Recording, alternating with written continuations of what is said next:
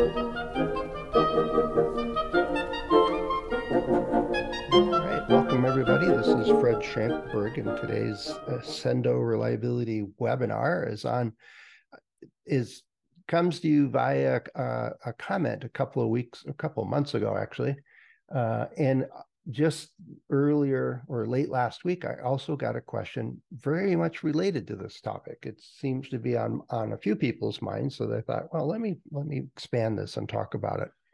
And the basic idea was is that the question of a few months ago was based on, you know, we do a lot of testing. It was somebody that was working in an organization and had a test facility, and they were doing all kinds of different product testing, environmental testing, life testing, and stuff like that.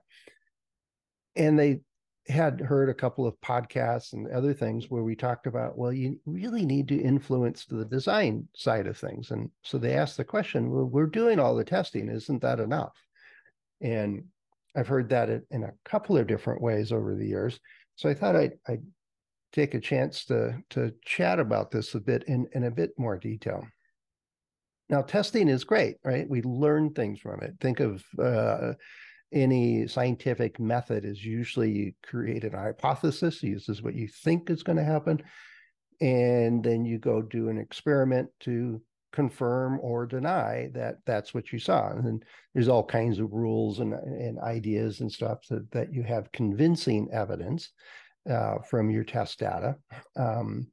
Yet it can run from very, very simple, let's just try it and play with it, to like years ago, my oldest was in a science competition in the community at a local science museum, and the opening challenge was being presented to a whole raft of people. The whole auditorium was full, and they had a carpeted surface that went from horizontal and went up an arc to vertical. And the idea was you needed to create a device, and it had certain parameters and size restrictions and stuff that could get to the top of that ramp. And one of the ideas struck the team that my son was a member of and said, I wonder if Velcro would stick to that carpet. And it so happened that my daughter was sitting there and she had little tennis shoes on that had Velcro straps. So they grabbed one of her shoes and ran up and stuck it on the carpet, and they had an idea. And their hypothesis is, well, would that work? And so they went and tried it. They tested it. And they then said, oh, this might just work. And so they ran with that idea, and many, many iterations and more experiments after that finally figured out a way to make it work altogether. But testing is a natural process of engineering. Is, will this support this weight? Will this withstand this set of environmental conditions? Will this last long enough? How many times can we push this button? All those kinds of questions are oftentimes answered through testing. And there's nothing technically wrong with that. But let me get into it a little more. We design in reliability. The decisions that are made during the design process is what creates the reliability performance, right? If we decide to use the absolute cheapest materials, cheapest manufacturing processes, don't worry about tolerancing, and just kind of hope it all works, we'll end up with something that might function. It might function just for a short amount of time. It might not function at all. It's kind of chance that we get something that works. If we think through, well, this needs to work more than once, or it needs to actually work over some set of conditions and time, now we're doing engineering that's related to reliability engineering. We're making decisions based on how long this device or item is going to last. So even if we don't have a reliability program and nobody knows how to spell reliability in the organization, we don't have a reliability objective or goal, most engineers I've ever worked with, most designing teams I've worked with, understand that their product needs to work and work over time. Now, there are exceptions, and I think many of you probably have run into one or more of those. But the idea is that we tend to design something that will work over time. Well, that's the reliability aspect of it. Now, oftentimes we get involved in order to, improve the odds of actually achieving our reliability objectives and do it in an economical or efficient way. And so but the design happens with or without a reliability professional looking over their shoulder or doing testing. It will have a reliability performance one way or the other. And doing it deliberately is a common technique that many of us in this audience anyway understand, that we need to design in reliability rather than just test in reliability. I think that's fairly well understood. Although, as I mentioned earlier, is this few comments and conversations I've had is that I'm not really sure that message is clear. But we'll talk about it. Now, we do all kinds of different kinds of tests, in different industries and so on. And some are more exciting than others. Yet, if you're going to run a test, it should add value. It needs to actually provide some information that was worth the expense of conducting the test. Now, some tests are run real quick and it doesn't cost us much of anything. We do it on our benchtop, or we have a circuit board and we check a voltage on a particular trace. Those kinds of tests are almost free. And so we get a little bit of information. Sometimes we get really good information that way. But other times, like a car crash like this, is that there's probably instruments all over these things. And there's high-speed cameras looking at it. There's all kinds of stuff that they're looking for after the fact. They start taking it apart to see if it performed the way they wanted it to perform in such an incident. And I remember reading about Boeing had the new composite material wing, and the testing they did for that. And they were surprised that their modeling and so on was too conservative. It had much more robustness than they expected. At that point, they didn't change the design, yet they learned a lot about their models and so on. So there's all kinds of things to think about when you go about doing a test. But is it necessary? And so this is one of those questions to you: is testing necessary? Do you have to do it? Is it written down somewhere that it's required?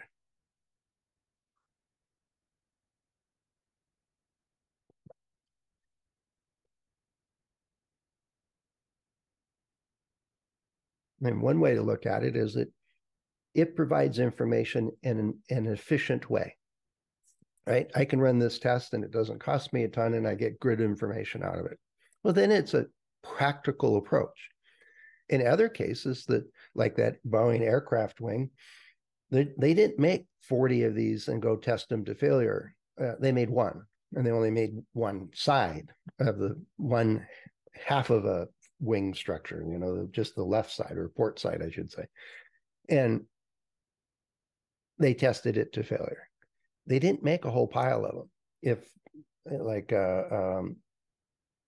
consumer products that don't cost a whole lot, we can make a dozen or more, or a couple of hundred of them. When I was at HP making inkjet printers, we'd make hundreds of these things. And then we go off and do it. It's a path towards information, and there may well be other paths for information. And yeah, Michael, sometimes its testing is required in the contract. I get that. Yet, is it there for an appropriate reason? Is it the appropriate way to get the information that's required? Is it test and nobody ever looks at it again? Is it something that somebody evaluates and writes a nice report and then it gathers dust if it ever even gets printed? So I've seen way too many times where testing is being done as much because that's the way we always do it, or it's in the contract. But if you ran that test in the contract and nobody needs to use it, was it necessary? Was it actually useful? Now, you might get paid for writing that report, but did it affect the design? Did it affect the purchase decision? Did it change anything to add value? Maybe, maybe not. Andy's mentioned, we do it to validate the design model. And that's kind of what Boeing was doing. They did one and got gads of data information out of it, yet it was to compare to their modeling that they were doing. What is what you're mentioning? Yeah, there's a lot of things in the contracts not necessary. I get you there, Michael. And sometimes, yeah, we know for certain, although, there's sampling error and confidence tries to get a little bit towards that. What I don't like about testing so that it works is that there's always this lingering feeling in the back of my head that goes, are we testing the right thing or the right way or with the appropriate stresses? Is early on in my career, as we were getting ready to launch a product.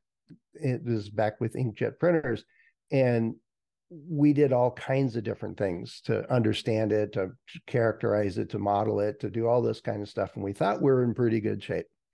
And my colleague said, all right, well, in another couple of weeks, we'll know whether we got it right or not. And I said, what do you mean? He says, we're just guessing at what we should be evaluating and testing. We did FMEAs, we did all these other stuff to try to narrow down what's important and what's not important. Yet, he said, in my experience, we always miss something and we get surprised. And he told me a handful of stories about previous products that it was just not on the radar at all. And so that particular test wasn't done, which would have avoided a major field problem. Well, some products are better than others, yet that's always been nagging at me, is that we only learn what we design to learn when we do testing. Now, HALT is, kind of the free form, go figure out what fails, yet even that won't catch everything. And so there's always this piece of me that's saying, we got to do more than just testing. And what testing we do has to be actually valuable, actually add value. And we'll come back and talk about that some more. Let's see. Yeah, and sometimes we do testing for warranty claims. I get that, Robert. Yet sometimes we have so much information other than running a test that we already have a really good idea.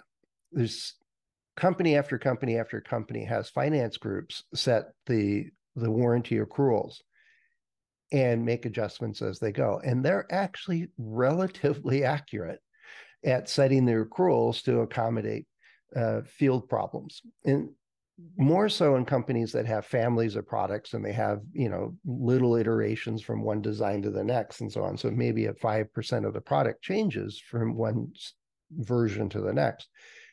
They have tons of real data of warranty claims, which is way more accurate at predicting future warranty claims. Now, of course, there's plenty of exceptions where there's some class defect or there's a problem with supply chain or manufacturing or inherent in the design that throws a wrench in that. Yet by and large, the finance team really doesn't need the engineering information to estimate warranties and warranty expenses. They're doing pretty good all by themselves. And so I don't really believe it's necessary. It might be the appropriate path in a particular situation. Let's see, Max talking about, I think Robert's saying, is where my organization struggles if we want some sort of show of confidence to confirm the design. Well, I know Chris Jackson often talks about is that a whole lot of that is, all of us know how to set up a test that is guaranteed to pass. We could set up a test, and as long as it powers up with the lightest of touch and it just works, we could create all kinds of tests that will show that it works. That's easy. Is that of value, though? Does it actually make a difference in one regard or another? Yeah. Yeah, I agree. Contracts, regulatory organizations require it. I don't know that it's well understood around the world of all of the various problems with doing testing. I know this audience does. for maintenance purposes necessarily. That's an interesting idea. Um, you know, I know that when I'm, in a factory and we're putting equipment back together, replaced a bearing or a motor or something like that, there's often a checkout. Was it assembled correctly? Did we put it all back together? And that's an appropriate test to make sure before you create more damage in the line. Yeah, one of the things with Robert, with doing a test on a full product for a 3-year warranty, or claim that it would last 3 years, is, well, what mechanism are you going to use? Are you going to test it in real time? Now, that becomes problematic when it's a 24/7 type operation of a piece of equipment, because then you got to run at least 3 years and maybe longer to have reasonable information. As soon as you start doing accelerants, is then you're in that competing failure mechanism mode. And are you accelerating all of the mechanisms equally? I press that it's difficult, if not impossible, to do that. And most electromechanical type products that we produce these days, that temperature accelerates different mechanisms at different rates. Same temperature, same product, all kinds of different mechanisms at play. And how do you interpret that? How do you understand if it's actually useful or not? Yeah. Ajit, I'm going to talk a little bit about the customer use case for testing, and one that went off the rails a little bit. So let me get into that a little bit. Here's some examples from my experience. So years and years ago, I was being interviewed by a major company making a little handheld communication device. I'll leave it at that. And some of you I know have heard this story before. And I was there at 8 o'clock. I was met in the lobby by the hiring manager. We went into a small conference room, and one of the first questions was, after getting some coffee, the first question was, so if I hire you, what will you do to help us achieve our reliability objectives? And I quickly drew a flow chart and said, at these different stages of this, I'd be working with the design team to make sure that we're designing in reliability and understanding where the weaknesses are and where we needed more information. And he said, whoa, stop right there. We're not even 30 seconds into the interview. He says, you will not be allowed to talk to the design team or the developers. He says, well, I don't want to take up your time or the rest of your team's time for an interview for a position that I certainly won't accept, because in my estimation, if you want to achieve a reliable product, you need to design it in. And having somebody that understands reliability and setting up and running the testing that would amplify their ability to design in reliability is a solid path to make it happen. And if you just want me to be a lab rat and run a bunch of tests, well, then I'm not interested, and I highly suspect you will not be successful. And I got up and left. Took one more sip of my coffee, of course.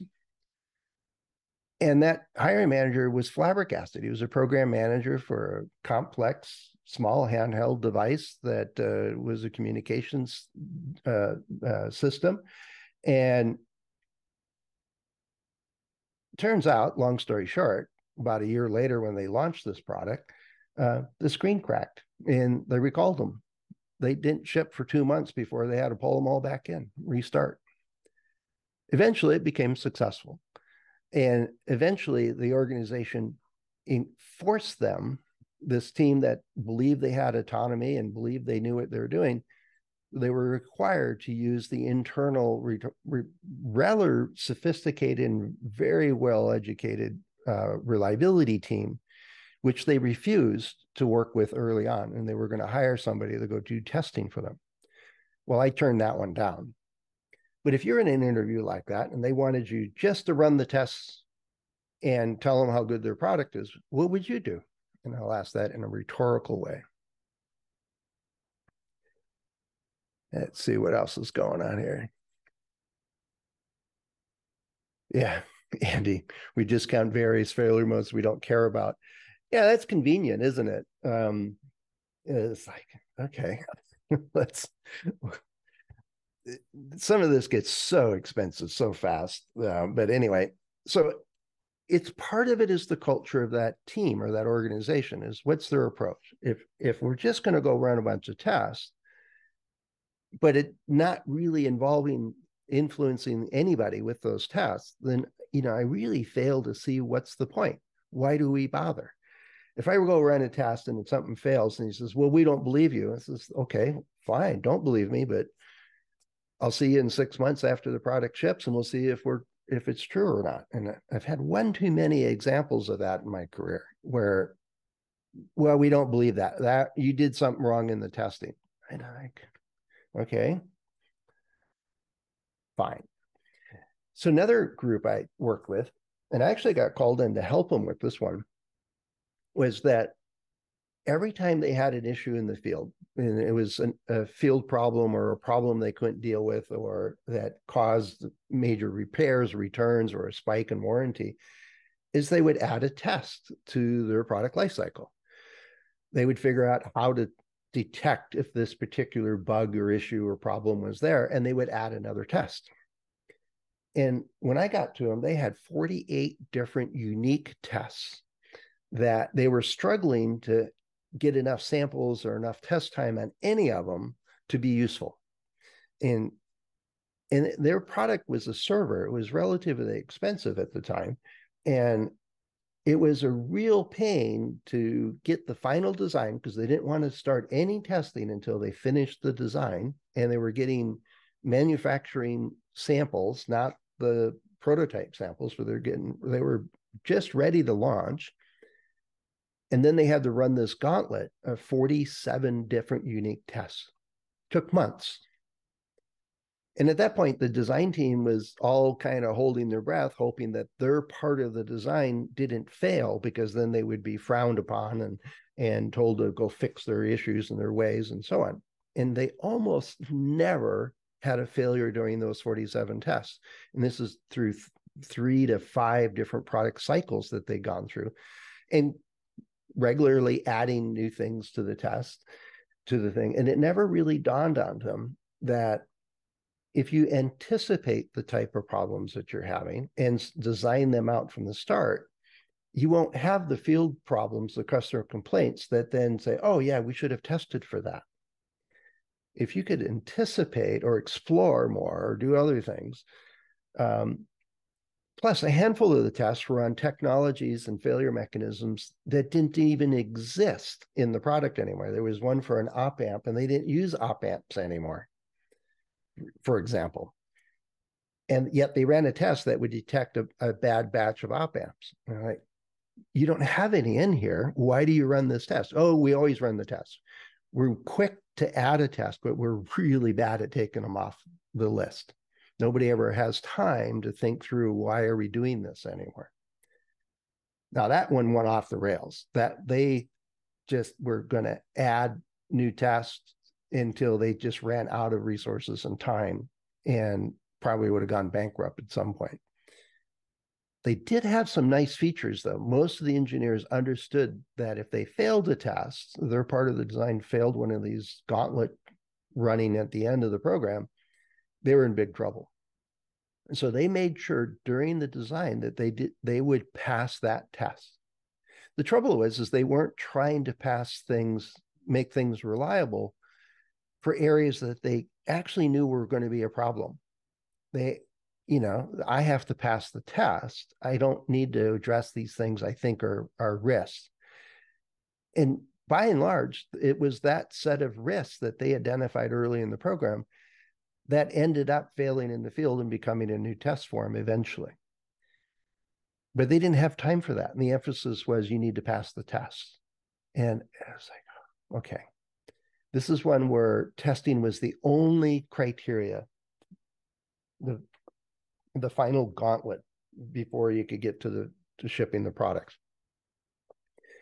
It was about as bad of an example I'd ever seen. It was amazing. Let's see.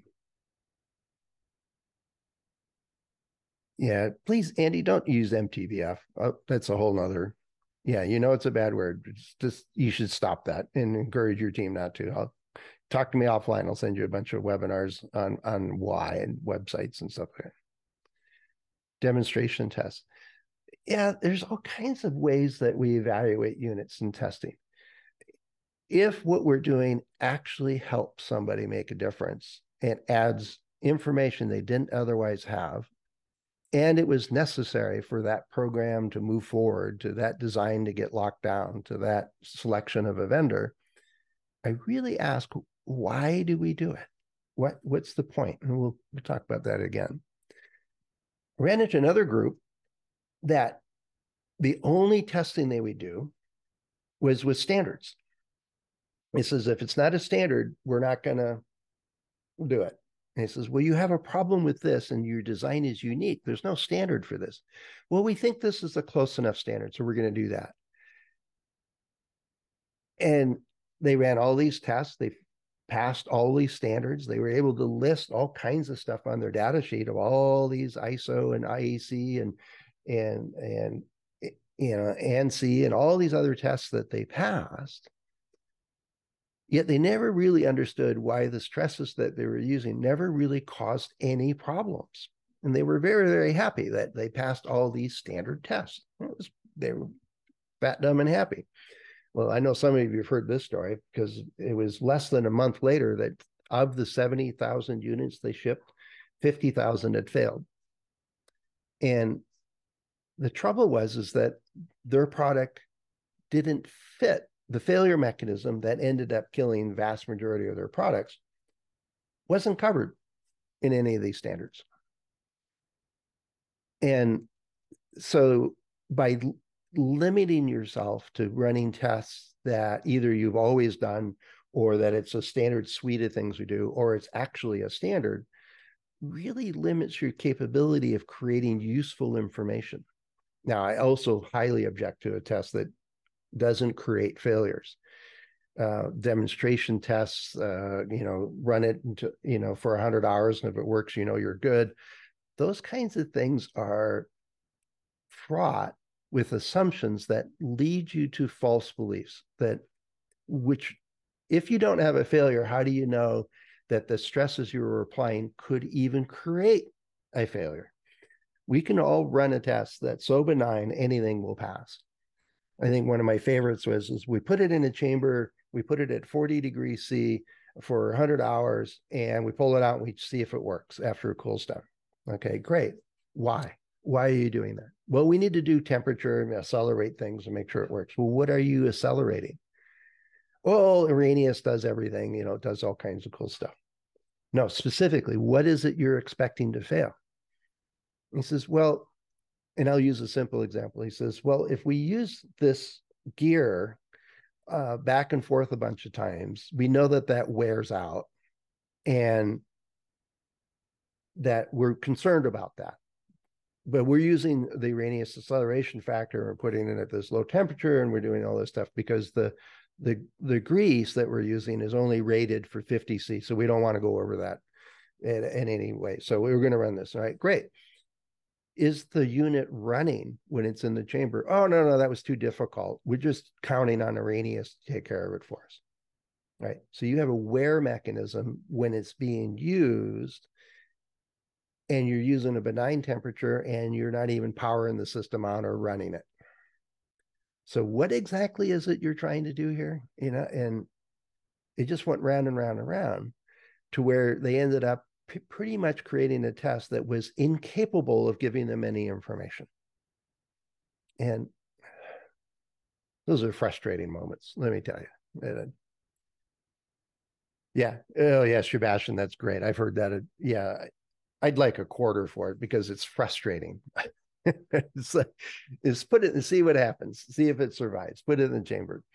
And there's way too many of those kinds of things. Yeah, no, it's just amazing to me. Yeah, lots of assumptions, and it's not just the Arrhenius equation, Maximilian.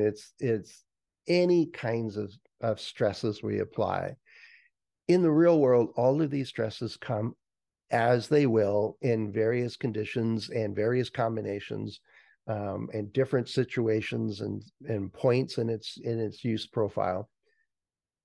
And in the lab, we often isolate them. Well, it's really difficult to get a chamber to do vibration and temperature and humidity, because the humidity oftentimes destroys the other parts of that chamber.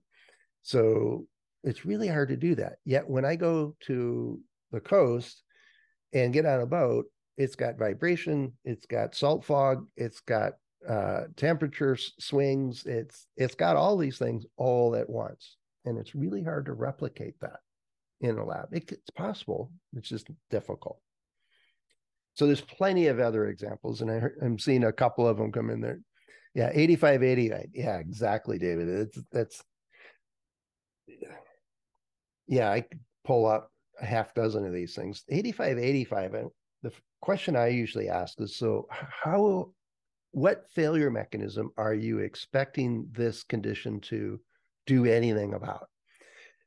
And usually then tell the story of where the original use of 8585 came from, way back when we were first putting epoxy on electronics and getting them out of metal cans.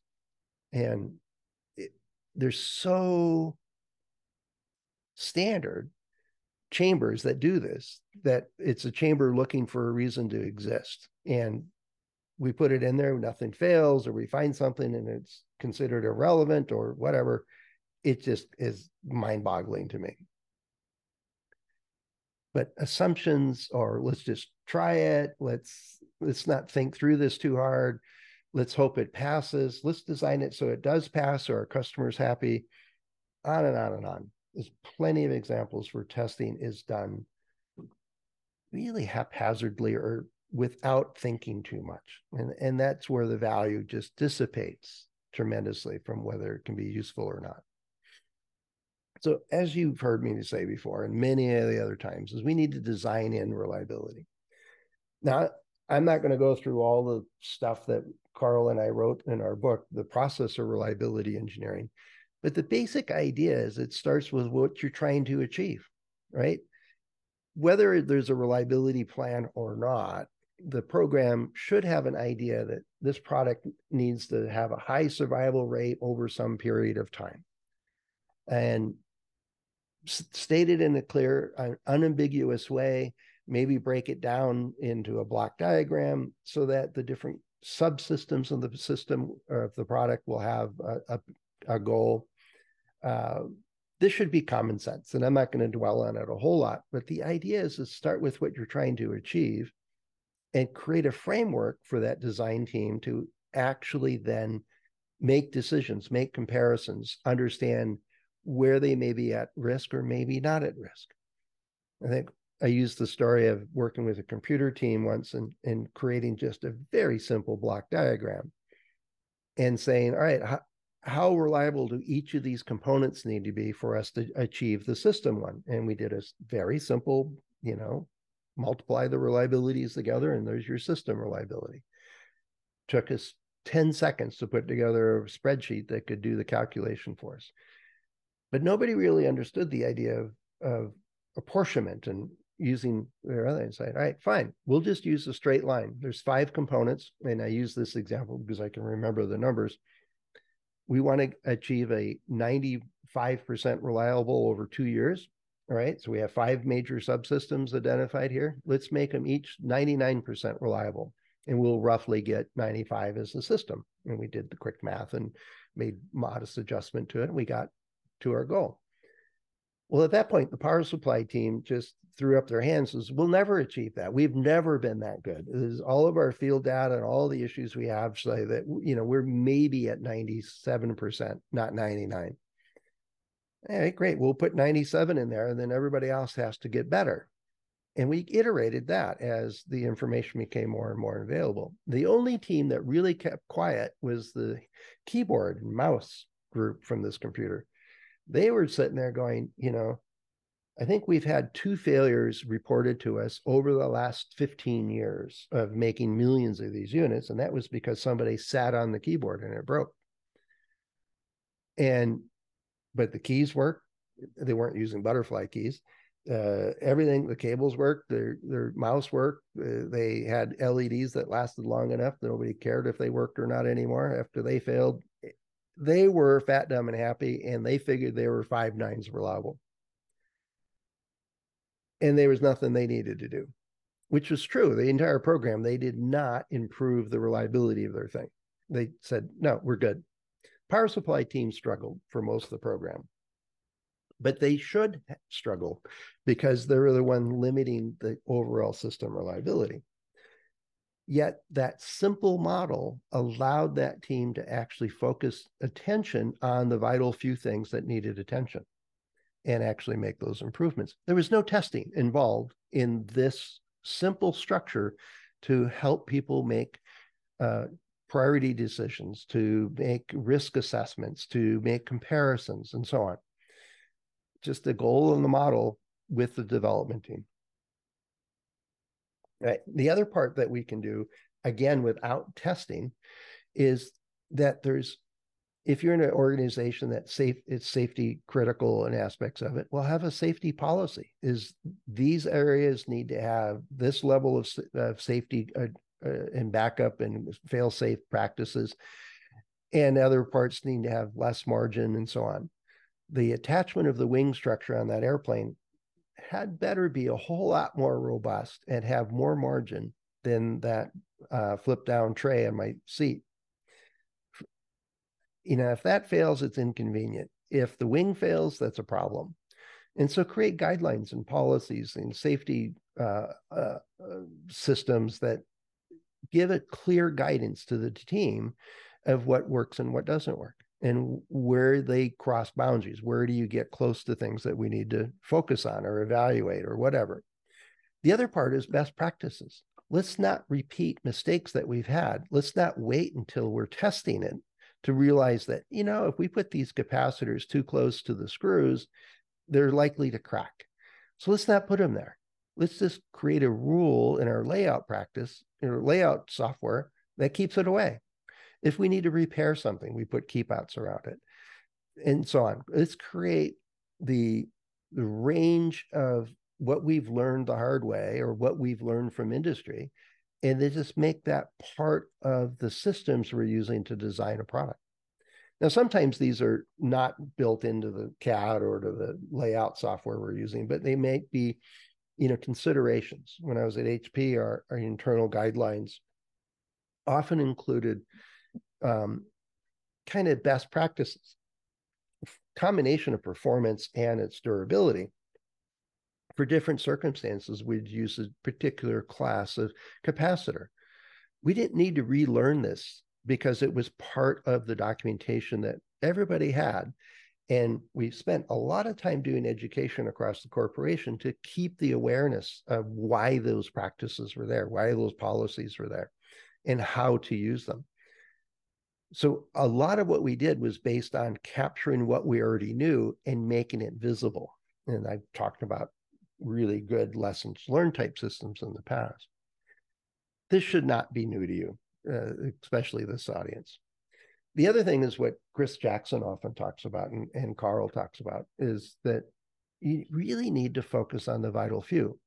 We really don't need to run the entire system to understand that the power supply is the critical life-limiting part of our system.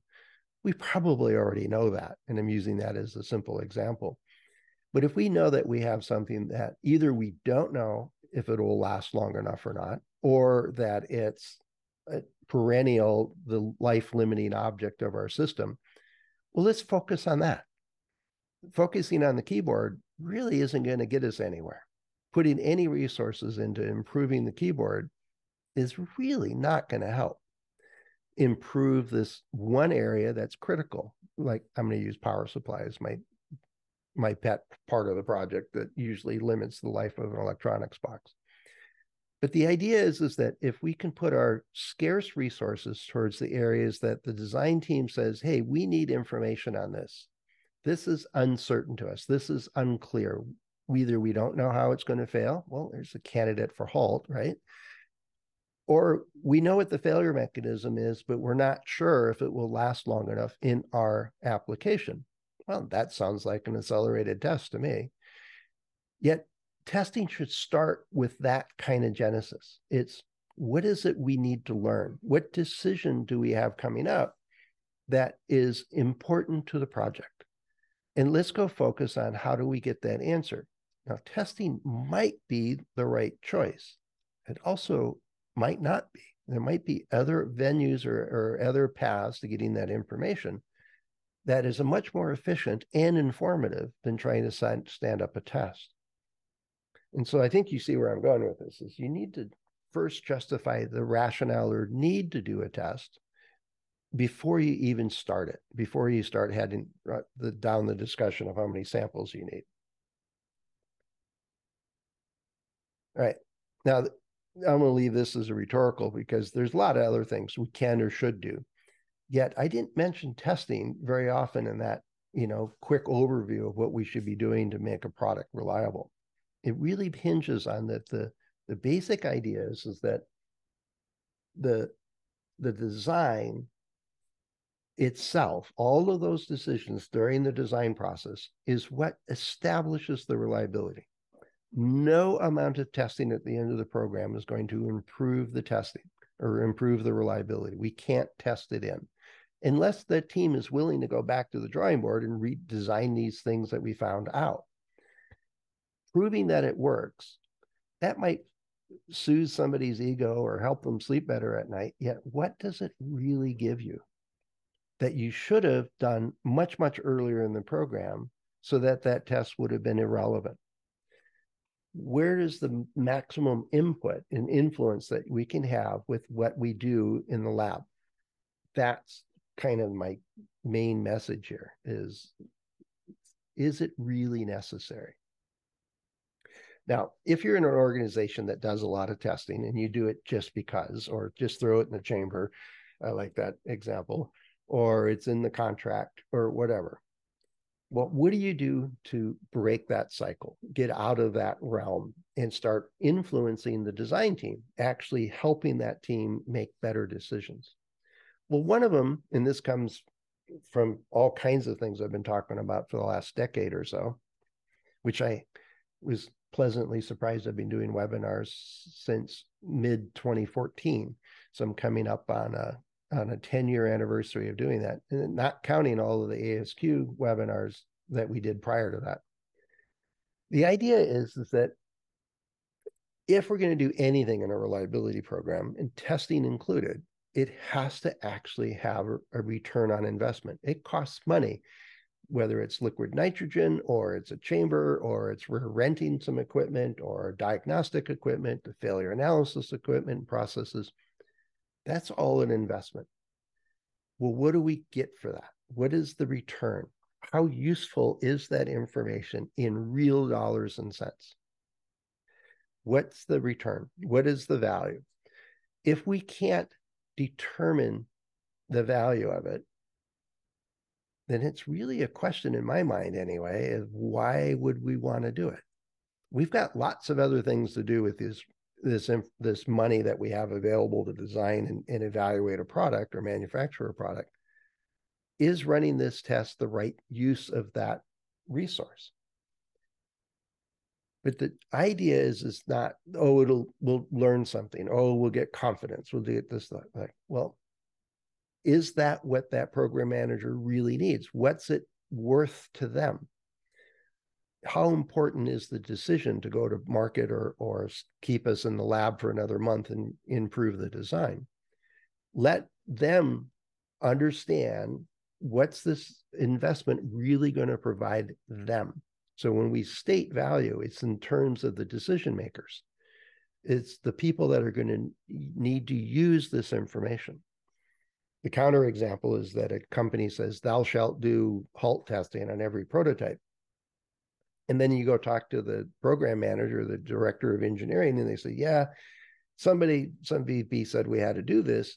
And I have a stack of reports over there. And it says, well, do you use them for anything? He goes, of course not. They overstressed it and they just broke. That's a silly test. We don't condone that. Yet for years, they were running this test and they were stacking up reports that had information about 90% of the problems they had in the field, and they chose to ignore it.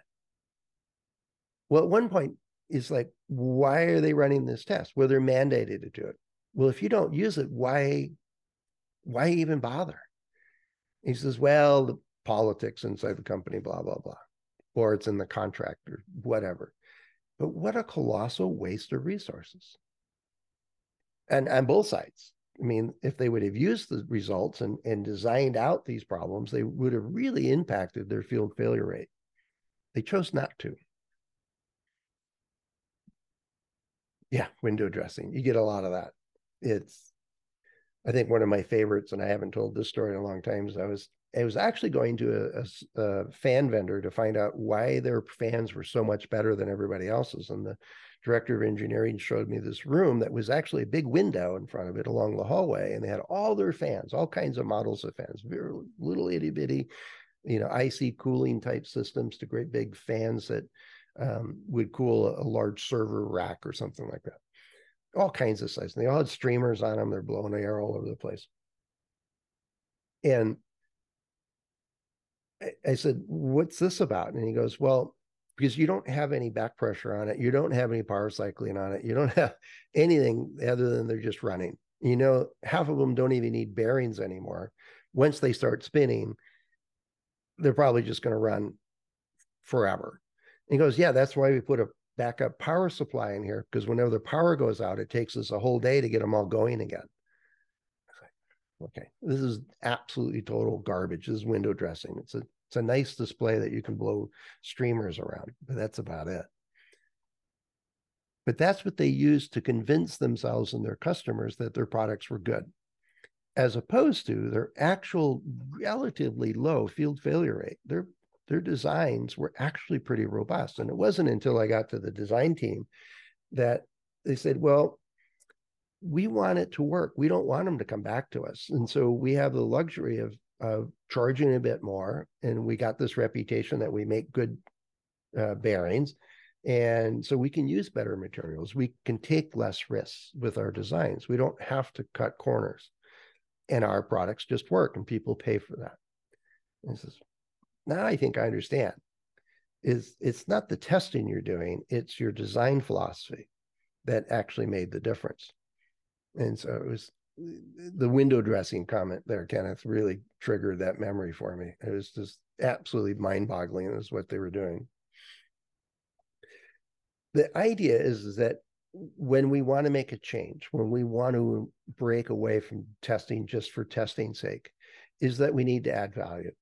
With every discussion, encounter, proposal, anything we do, is that the other person that we're working with or interacting with has to come away with some information or insights or content or guidance that improves their lot in life, that helps them make a difference, that helps them make a better decision in their design process, helps them choose the appropriate vendor, including a bit more information than they had before, and on and on and up. And sometimes what we work with other teams is that it might not be reliability related. How do I get my prototypes faster? It was one case where I really broke the ice with the design team I was working with because I figured out a glitch in the procurement process that made the process of getting a prototype a week longer than it needed to be. And so for a very small amount of money, we were able to shave like 6 days off of the 8 days that it typically took. And it was because they didn't want to buy a stack of capacitors that they might not use. Well, a stack of capacitors for 100 prototypes was a couple $100 max. Yet it basically idled the design team for a week while we waited for prototypes to show up. And it was dramatic how much of a difference it made for one small policy change. Yeah, we can scrap these capacitors because we just saved a week, and time to market and getting prototypes back in the hand of the designers was so much more valuable. Now, does that have anything to do with reliability? No. But that team owed me because they knew I did that. They found that, made that recommendation, made that change. Now they started to encourage me to speak up more, to ask for what I needed for the reliability to improve and so on. But sometimes it takes getting outside of our lane in order to add value. And once you're seen as somebody that adds value with every interaction, with every opportunity, then you become a player, a necessary part of that team. There's a whole lot more we can talk about on that. That's probably a whole other podcast or webinar. The final thing, and this applies especially in the testing world. Why are we doing this? For everything we do, is the FMEA or HALT or a test, the 8585 is my favorite, right? Who needs this information for what decision? And that's key, because if we provide information that doesn't actually help somebody make a better decision, then that information is of little to no value, right? If we are going to provide HALT to somebody, the results of HALT testing, and they've told us they're not going to use it, well, I wouldn't even bother printing it. We might be mandated to run the test, yet I would avoid the frustration of trying to convince them if they're just dead set not going to do it. And I'd lobby back to whoever forced us to do this test to say, don't you have something better to do with these resources if this is just not going to be used? It was, I would also then look at, the correlation of all this years of running HALT and all of the correlated field problems that they had and how much that cost you, to try to convince people that it's actually worth doing. It was an interesting experiment that they ran inadvertently to show the value of HALT. And then they just steadfastly didn't want to fight the fight to make it useful, to actually get it used, which was a setback, basically. But also, what exactly do you need to provide? What is the expectation of the person that needs this information that you're providing? What format, what structure, by when, all of those different aspects of it. If we're going to run a test or conduct an experiment or consume some resources, it should have a very clear, not should, it must have a very clear need for what it's trying to achieve. Now, every experiment we run isn't going to guarantee us the perfect information. And that's part of the risk taking that we're doing when we consume resources. Yet, if you don't know exactly who's going to use this results of the 8585 chamber and what they're expecting to learn, and how does that make a difference, well, then we're probably setting ourselves up for a process that adds little to no information. And so, a couple of thoughts here about how to go about doing this. Let's see, I think, and challenges. I wanted to have plenty of time here for challenges. Let me see what's on the chat board here.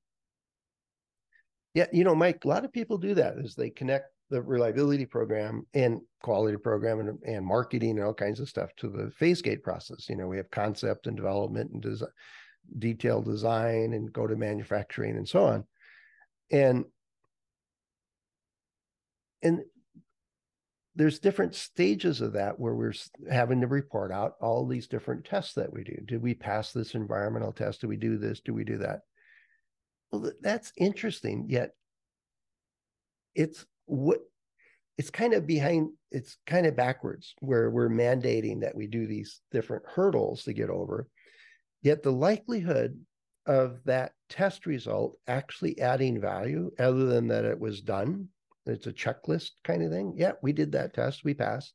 Or we did that test and we think we found something, as opposed to very deliberately using those testing resources to address those vital few, the areas that are, I heard a good acronym, I think it was NUD, N-U-D, new, unique, difficult, or something like that. I don't remember the parts of it, but it's what I used to call, or usually call, red flags. It's a new vendor, it's a new application, it's a new environment, it's a new technology. Those things usually come with lots of unknowns and lots of questions. And those are usually areas where testing actually adds a lot of value, insight into how this device or technology works or doesn't work. Yet, too many organizations say, well, we need to run 85-85, and we need to do thermal cycling, and we need to do vibration, and we need to do this. And all of those things happen, and you may or may not learn anything. Yet, was any of those things related to what you needed to know to achieve your reliability objectives? Probably not.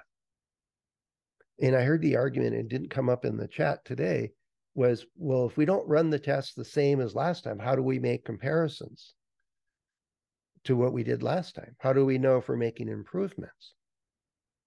It says, well, you're comparing against something that's irrelevant.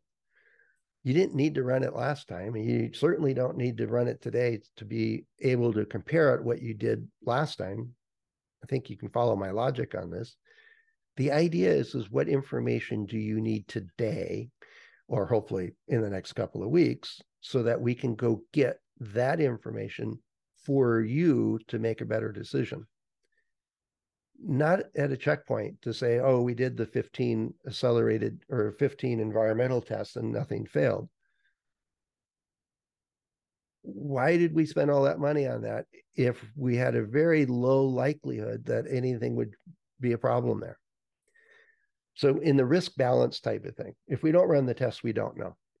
I grant it, that's true, right? If you run the test with 2 samples and on a benign set of conditions, did you really learn anything that other than what you learned when you powered up your prototype for the first time on the benchtop?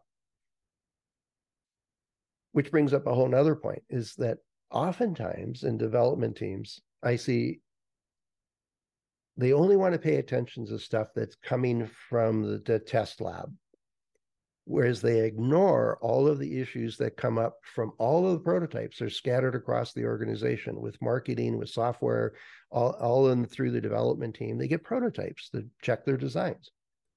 Those are actually invaluable reliability tests.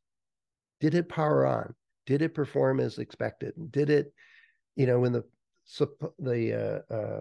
software guys complain that the power supply keeps failing, and it's not a software issue, and you choose to ignore that because it wasn't in the test lab, you're giving up invaluable information. Let's see, Robert's talking about, we use a risk-based test plan. First, we do the risk assessment, and hopefully it involves something like FMEA or what keeps you up at night or what's new in the product. There's all kinds of ways of going about doing that. And then base your tests on where the greatest risks are. Excellent. I think you could have given this presentation. That's the idea. Spend the money where it makes sense. Have a good one, Robert. Thanks for your comment and attending. Let's see. Carl's put up a few things. Let me get over to the question tab.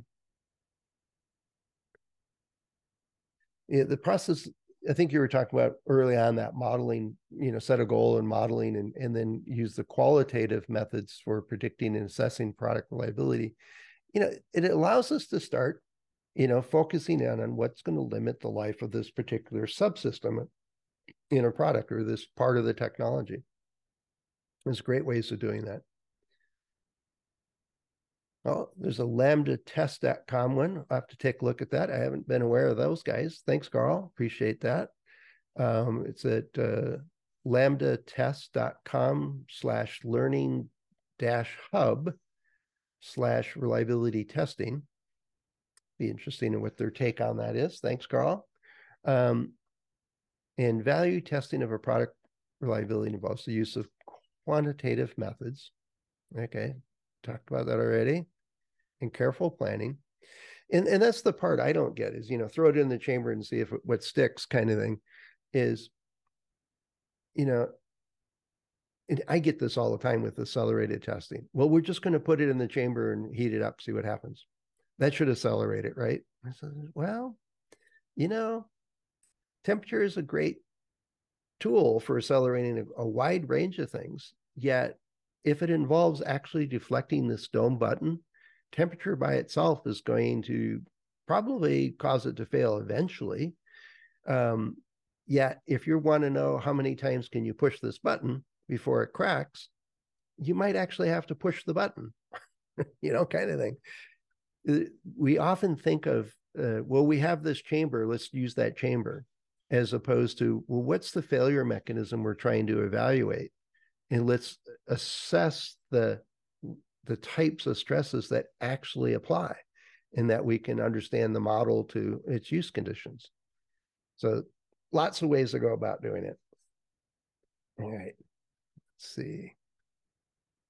I think that's all I got. Looking for any other comments or questions and kinds of stuff. I'm going to hang on the line here. Thanks for all the comments and input and stuff throughout. Appreciate that.